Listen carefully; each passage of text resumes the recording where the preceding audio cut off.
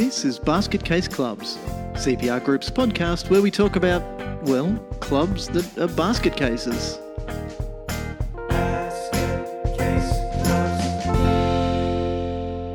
Welcome to Basket Case Clubs, CPR Group's first podcast for 2020. I'm Steve Connolly, Director of Sport and Community Development with CPR Group. And I'm Michael Connolly. I'm Managing Director. So some would say Steve's boss, some would say the older, smarter, funnier, better looking brother. Okay, that's just me. Like everyone in the world, we're shocked, stunned and amazed at what's going on with respect to the coronavirus. But we really believe that there are things we can do right now to help minimise the impact of this crisis on clubs and associations. Yeah, the crisis presents a good opportunity, doesn't it, for the clubs that are really resilient to show that when the going gets tough, the tough keep going and keep getting stronger. Nice. There was almost a song in that. Yeah. The word resilience is one that you have been focusing on, Mick, and I think that it probably provides a really good theme for tonight's discussion. Yep, because I reckon that in time we'll look back on this as the greatest challenge that our generation has faced.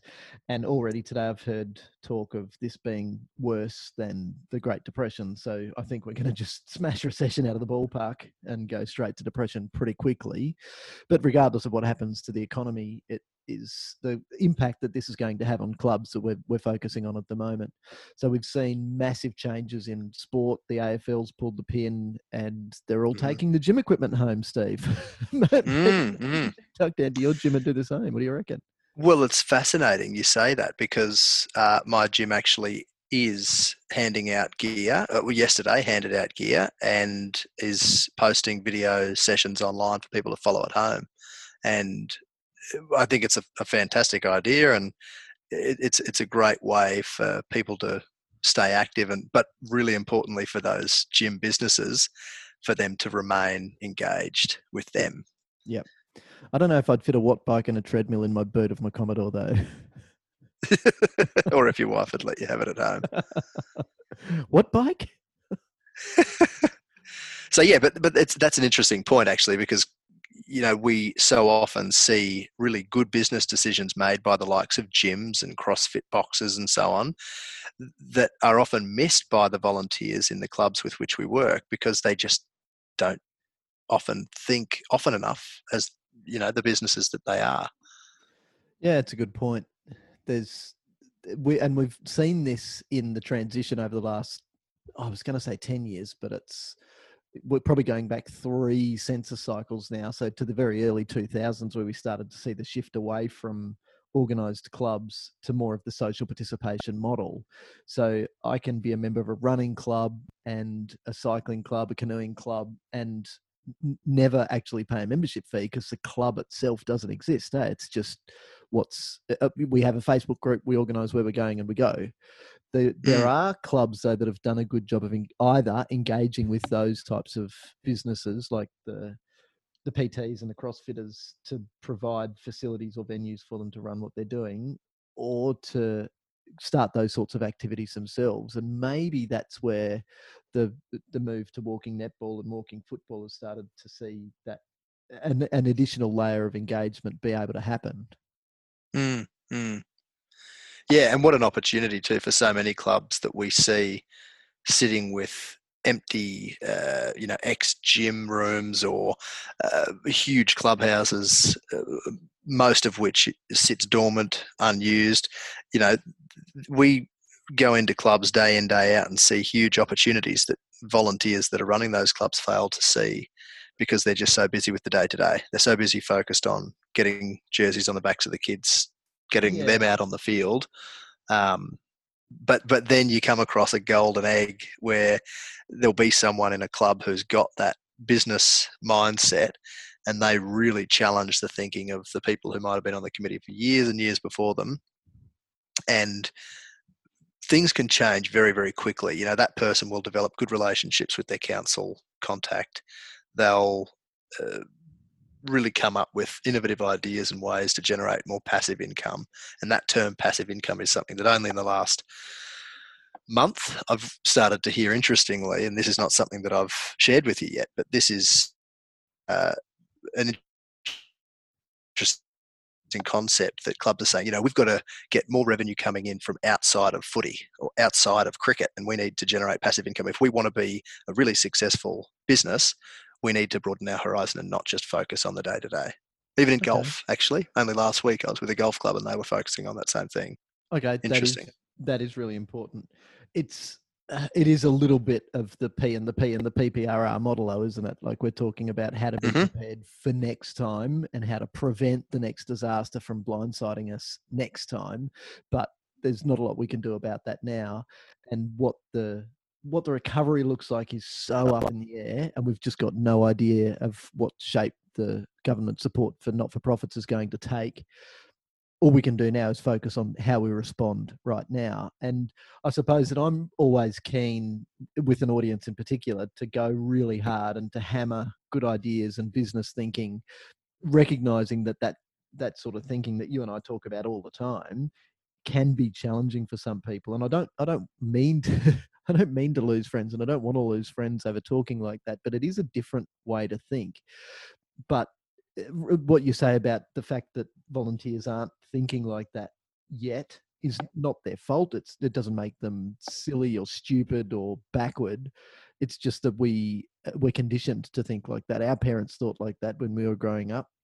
Their parents thought like that when they were growing up. So typically, and you and I have worked with volunteers who are much younger than us now, who are just falling into step. Hey, they're getting into their positions on a committee and going, this is what that we do, and they accept such a different standard than we do in the rest of our lives. But all that being said, we've got to be careful about now. What we're focusing on is how we respond in the lead up to the beginning of the recovery. So the recovery is who knows how long away, but there is the chance for us to respond right now.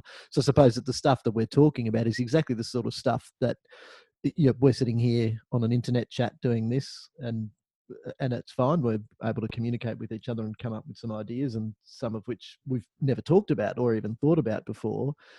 And we're now doing this at work. You were talking before we started about how many phone calls and internet meetings people are going to be having where there is a dog in the background, and that's just the way it is. Or a kid stumbles into the meeting and says, "Mom, what's for lunch? I'm hungry now." And very quickly, that'll be people's new normal. Even this afternoon, I was talking with a client in a remote Indigenous community, and she had kids in the background and, yelling, and she was responding to them at the same time as talking with me, which she can do because she's a woman and can multitask. And it was normal. She didn't even make a comment about it. Yeah. So very quickly, we'll fall into line with a new normal. Yeah, and that's fine. And I suppose that if that is the case, let's do that. Let's keep that going in our clubs as well. We talk about how clubs bring that sense of community that we don't often get anywhere else. If we go back 200 or 300 years, then we got that sense of community from our church. We've seen church attendance dwindle, and people are getting their sense of community elsewhere. There is a risk that you can get sense of community like this if we're gaming. So we're in a different part of the world, but we still feel engaged. And there was a study that I found that I can dig out again. It was an interesting one because it said that the people who are gaming, because they're connected, they don't suffer from social isolation issues. The way that you would assume they would. Yeah, exactly. You'd think that they'd be loners who'd be sitting in their basement playing video games, but that's not how they are connected, because they're connected with community. So we get community a different way, and we're in the recovery. So in the response phase, sorry, let's go back a step. In the response phase, which is what we're in now, how can we plan our recovery so that we're in a position to capitalize on those opportunities, maybe even better than we were, because we've never had time to just stop everything and sit and plan. Yeah. And one of the challenges that has been mentioned to us in recent weeks that volunteers feel they're facing is a loss of engagement with their members, a loss of engagement with, the mums and dads of the kids that really are the important ones when it comes to making a decision about what sport those kids are going to play and where. And this is something which will interest you a lot. and I'm sure that you've seen at least something about it, but that's the E-Series with the supercars coming up, I think, on the weekend. So I think that all of the supercar drivers are going to be participating in an E-Series race on one of the supercar tracks. What a brilliant way to maintain fan engagement. Yep. Well, it's interesting because as you're talking about that, I'm Googling it, and So Supercars that's a great E-Series. response. Fantastic response. Yeah, and Supercars E-Series comes up before any of the Supercars links that are obviously in my cache. So they have absolutely nailed it. What a fantastic response. You know, Yep. Shut down, complete fan disconnect unless you can very quickly reinvent yourself. So just brilliant. Yep. You know, and I saw one little snippet on social media of one of the maybe the young Ferrari driver driving a full sim F1 car, and it was great because he was doing a far better job than I've ever seen done by a normal human. Yeah, just so you know, I've driven those simulators and they are so realistic. It's scary. As in so difficult. Yeah. So to give you, just for clarity on what I mean there, getting the thing off the line, and I was at the time driving a Nissan GTR 34, but modified so it was all power to the rear wheels, not an all-wheel drive, and just getting off the line in my first race, I was backwards before I knew it, just up the clutch far too quickly. And that's exactly how high-powered race cars behave. That's great. So what do you reckon that our clubs can take from that in now that we don't know how long this is going to go? We're having discussions about, all right, well, with our members, hey, we've paid money. We know that money has to go places. We're now not getting our season. What are you going to do about it? Absolutely. And that retention of engagement is something that I'm confident clubs can learn a lot from the gyms and the supercars of the world. Engaging with video content, we know how much more engaged people will be with content online when it's video content. So, committee members, coaches, continuing to engage with their teams or the club's membership more broadly, using video content, regular updates, maybe some online coaching sessions for teams. I know that some of the clubs with which I'm working now have got coaches that have taken that initiative, and they're, recording moves that they're doing and then sending around to their the parents of the kids on their team via Facebook Messenger, so that they can, copy the same drills and so on with mum and dad in the backyard. Yeah, and that stuff's so easy to do. Yeah, and I suppose there's another point in that about the family connectedness as well. That we haven't had that because when my kids were playing football when they were younger, I would take them to the field. Now, I was never a team coach, but I was always an assistant coach. But the chances for us to engage with our kids in a sporting manner in the backyard has been limited, because come time for sport, it's let's rush down the courts, down the field, down the pool, down the track and do it there. Now we've got the opportunity for this to be a family bonding experience as well. And on the online content, there are some sports that do it really well. All the stuff that happens in the gym, obviously the stuff with the sports science to it has done that very well in the analysis apps that have been available and really well used by some coaches for years, and coaches that are remote, where you record your golf swing, for instance, and it's analysed by your coach in another part of the world. So there are those facilities that exist. So by all means, take them and use them. But the main piece of advice that I've been enjoying giving is and the stuff that I've seen on social media just today has been really just awesome production. So fantastic lighting, fantastic camera work, fantastic footwork, no doubt, from the coaches demonstrating these skills. But it doesn't have to be that spectacular at this stage. I think it's about being there and connecting first, and then we have a phone, turn the camera on and do something, provide some content, rather than worrying too much about production at this stage. Yep, absolutely. Especially if you're just getting into it for the first time as well. Yeah, and that applies to meetings too. So, committees, in fact, only today I was speaking with a new president who was just appointed at the committee meeting that club held last night in lieu of their AGM, because they can't get the number of people into the room to achieve a quorum without breaching the government regulations for crowd sizes.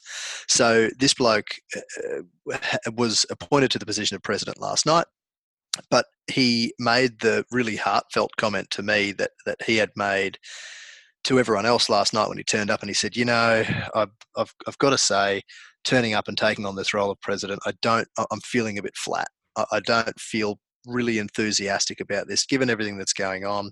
He's got some challenges in his own personal and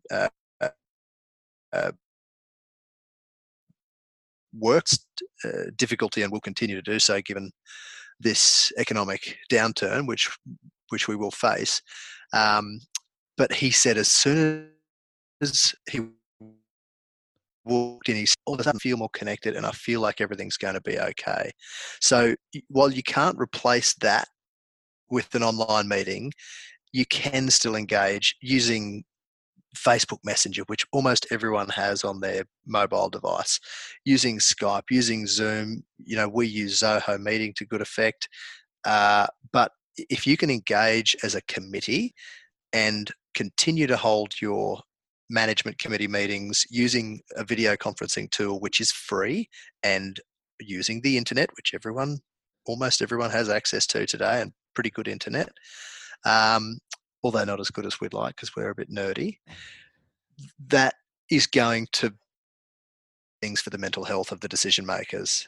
It's likely to ensure their ongoing involvement in their management committee position, because the way that he very, honestly said he was feeling when he turned up last night isn't a way that someone wants to continue to feel for very long before they, throw in the towel and say, guys, I got more important things going on in my life. And that's the other thing we need to remember in all of this really difficult crisis situation.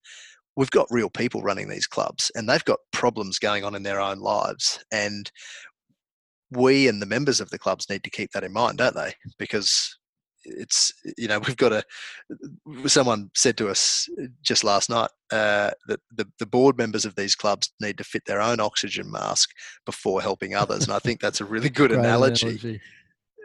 Because we can often forget that, can't we? It's really easy to throw stones at the decision makers in a club and say, you're not doing as good a job as you could here or there, but we've got to remember that these club people... or a country. Well, it gets even easier. Yes, that's right. When we're talking about a leader of a country, but it is so important that we maintain that connection between our decision makers, and that they feel as though they can continue to do a really good job. Because if they feel as though they're not contributing value for the long term of that club, they're not going to stick around. No, that's right. And we don't want that to happen. So to finish off this little chat that we've had, I've thoroughly enjoyed this little session together, Steve. We don't get enough of the time to just shoot the breeze. Ramble. No, we're solving the problems of the universe, and just watch. This will become an ongoing thing. One red wine at a time, yeah. And it's interesting because the idea for this podcast has been well developed, and we've had a few other sessions already recorded, but we decided not to release them because of the changing environment and how quickly things have shifted. But calling it Basket Case Clubs was to look at situations that all of our team faces every day with basket case clubs who, despite their best efforts and despite great upbringing, they still don't feel equipped to deal with the problems that the universe throws at them every day. And that's everything from a disgruntled member to an AGM where we don't know how to deal with the elections because the Constitution's silent on something. We're nerdy when it comes to that sort of stuff, and so we see people face the same problems unnecessarily. But we're all basket case clubs now, so things have changed so quickly. So we'll leave those recorded episodes and maybe release them down the track when we find out what normal looks like when we get into the second R, the recovery phase. But I think that now, to get back to the first R, the response, it's about how clubs band together. And from our perspective, we work mostly with the decision makers, as you say, the committee members and the doers who do the majority of the off-field stuff. You remember we call them the off-field champions. So it's to keep the off-field champions engaged, working together, and using this time to put themselves into a position where once we know what the world's going to look like, to be there, to be able to take a position that most others can't. So if you, pardon the French, but if you sit around and bitch and moan about how the world has thrown you a lemon, and you say, oh, like the clubs that we've seen in the media in Western Sydney saying, we're going to go belly up. This will drive us to the wall. We're going to have to fold. If we don't hold that event in June, we will go broke. Guess what, man? That's going to be a self-fulfilling prophecy. Just to have that mindset is going to make it happen. So this is the time to say, I don't know what's going to happen. And I was thinking when we were out for a walk this afternoon, I'm not scared of the dark. I'm scared of what the dark is hiding. So I'm scared of what I don't know that is hiding in the dark.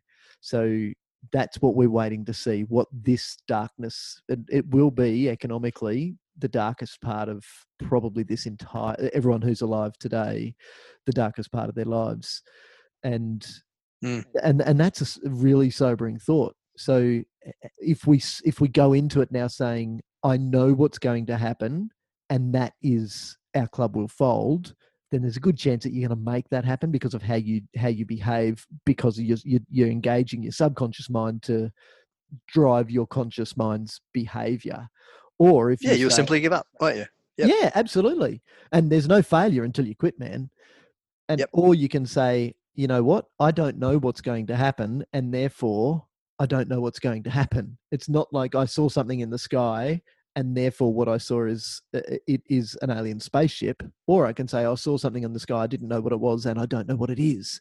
Like we're at that point now. So if we acknowledge that and we say we do need to take a wait and see stance, and by the time we get to have another one of these chats, we may very well know more, whether that's for business relief, for rent relief, for mortgage relief, or for club relief. We'll wait and see, but there's something will happen, and we will be able to talk more knowledgeably about that, but only when we've got the knowledge. We can't sit here and pretend we know what's going on, and what's going on is doom and gloom. Because if you have that mindset today, that it will be doom and gloom. Or you can say, don't know what's going on, but in the meantime, we're going to engage with our members. We're going to stay connected with our committee. We're going to have great meetings, and we're going to, on Friday afternoon, I saw the screenshots of all their Friday afternoon meetings, and everyone's having a glass of wine at home, thinking that's staying connected. Okay, let's take that to our clubs. All the people who sit under the tree of knowledge at the netball courts in Townsville, have your wine, but stay connected like that.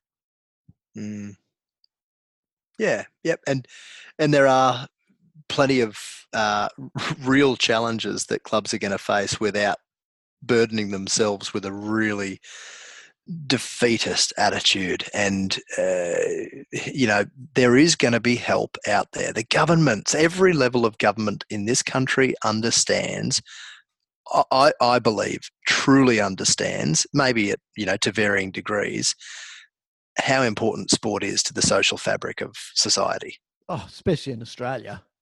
Yeah, we're Australian, we're sporty. Exactly. Our governments are not going to let sport in general just fall apart, disappear. No. And I think that it serves for clubs to remember that. Yeah, absolutely. So long as we also remember we do need to get in line. Hopefully the line won't be as long as it is for Centrelink payments or a gun in California. Oh, yeah. or the line in the toilet paper aisle at my local IGA.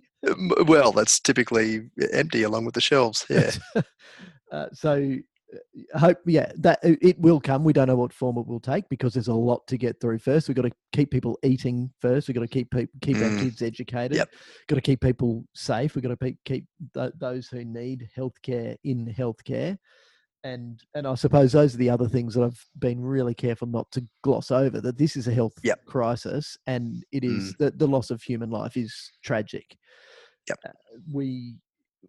It is, and there's no getting around that. What we can do about it is what we have done about it. We started at gatherings no more than 500. So a lot of our clubs, you and I had this discussion, a lot of our clubs have worked out exactly how they can control their training sessions so that there aren't more than 500 people at the complex at a time. Then very quickly that turned into 100, and now it's nothing. And now we've got all our musical rehearsals cancelled. We've had events cancelled. We've missed concerts. And you know what? If we don't get sick and our families don't get sick because of that, great. So now we've got to say, okay, and then what? And who's going to be the best? And to go back to the word we started with, resilience, who's going to have the greatest resilience? It's the ones who take this, what we're calling forced downtime, and make the best of it. Have fun, enjoy, and planning should be like that. Planning is the most fun we have with clubs, because it's our chance to say, you know what, we're going to just take off all of the burden of today and say, what can tomorrow hold? And of all the times to dream big and different, I reckon now's the time to give it a crack, eh? Yep, absolutely. This has been great, Steve. Thanks very much for organising the Connect Day. Well, why don't we? It has been great, and I've got some really good ideas following on from this discussion, including maybe delving a little more deeply, as well as what you covered earlier, into the practicalities of online meetings. So, do you know, we're not going to be surprised to hear this, but maybe throwing against the wall our federated model of organisational structure and the huge number of clubs that we have out there. And we know that the reality is that not all clubs will survive. We've just touched on that. Some clubs are going to give up. Other clubs will have been in a situation leading into this crisis which will mean that they simply can't survive. So there's no better time than now for us to really talk seriously about the structure of sport in Australia. It's a discussion that's been going on for years. It's gotten more serious in the last 12 months to 2 years, but I would love to delve deeply into that through one of these discussions. So yeah, absolutely. I don't think there'll be any shortage, and obviously anyone who has a chance to listen to these, like seriously, when you're driving, who better to listen to than me and Steve solving the problems of the sporting world? We're going to listen to it. I'm not sure our wives are going to spend all that much time listening to it. I hear him talk like that all the time. I hear that great humour day in, day out. Yeah, lucky them, hey, Steve. Yeah, exactly. Yep, let's do it. Wonderful. All right, well, thank you very much for the chat.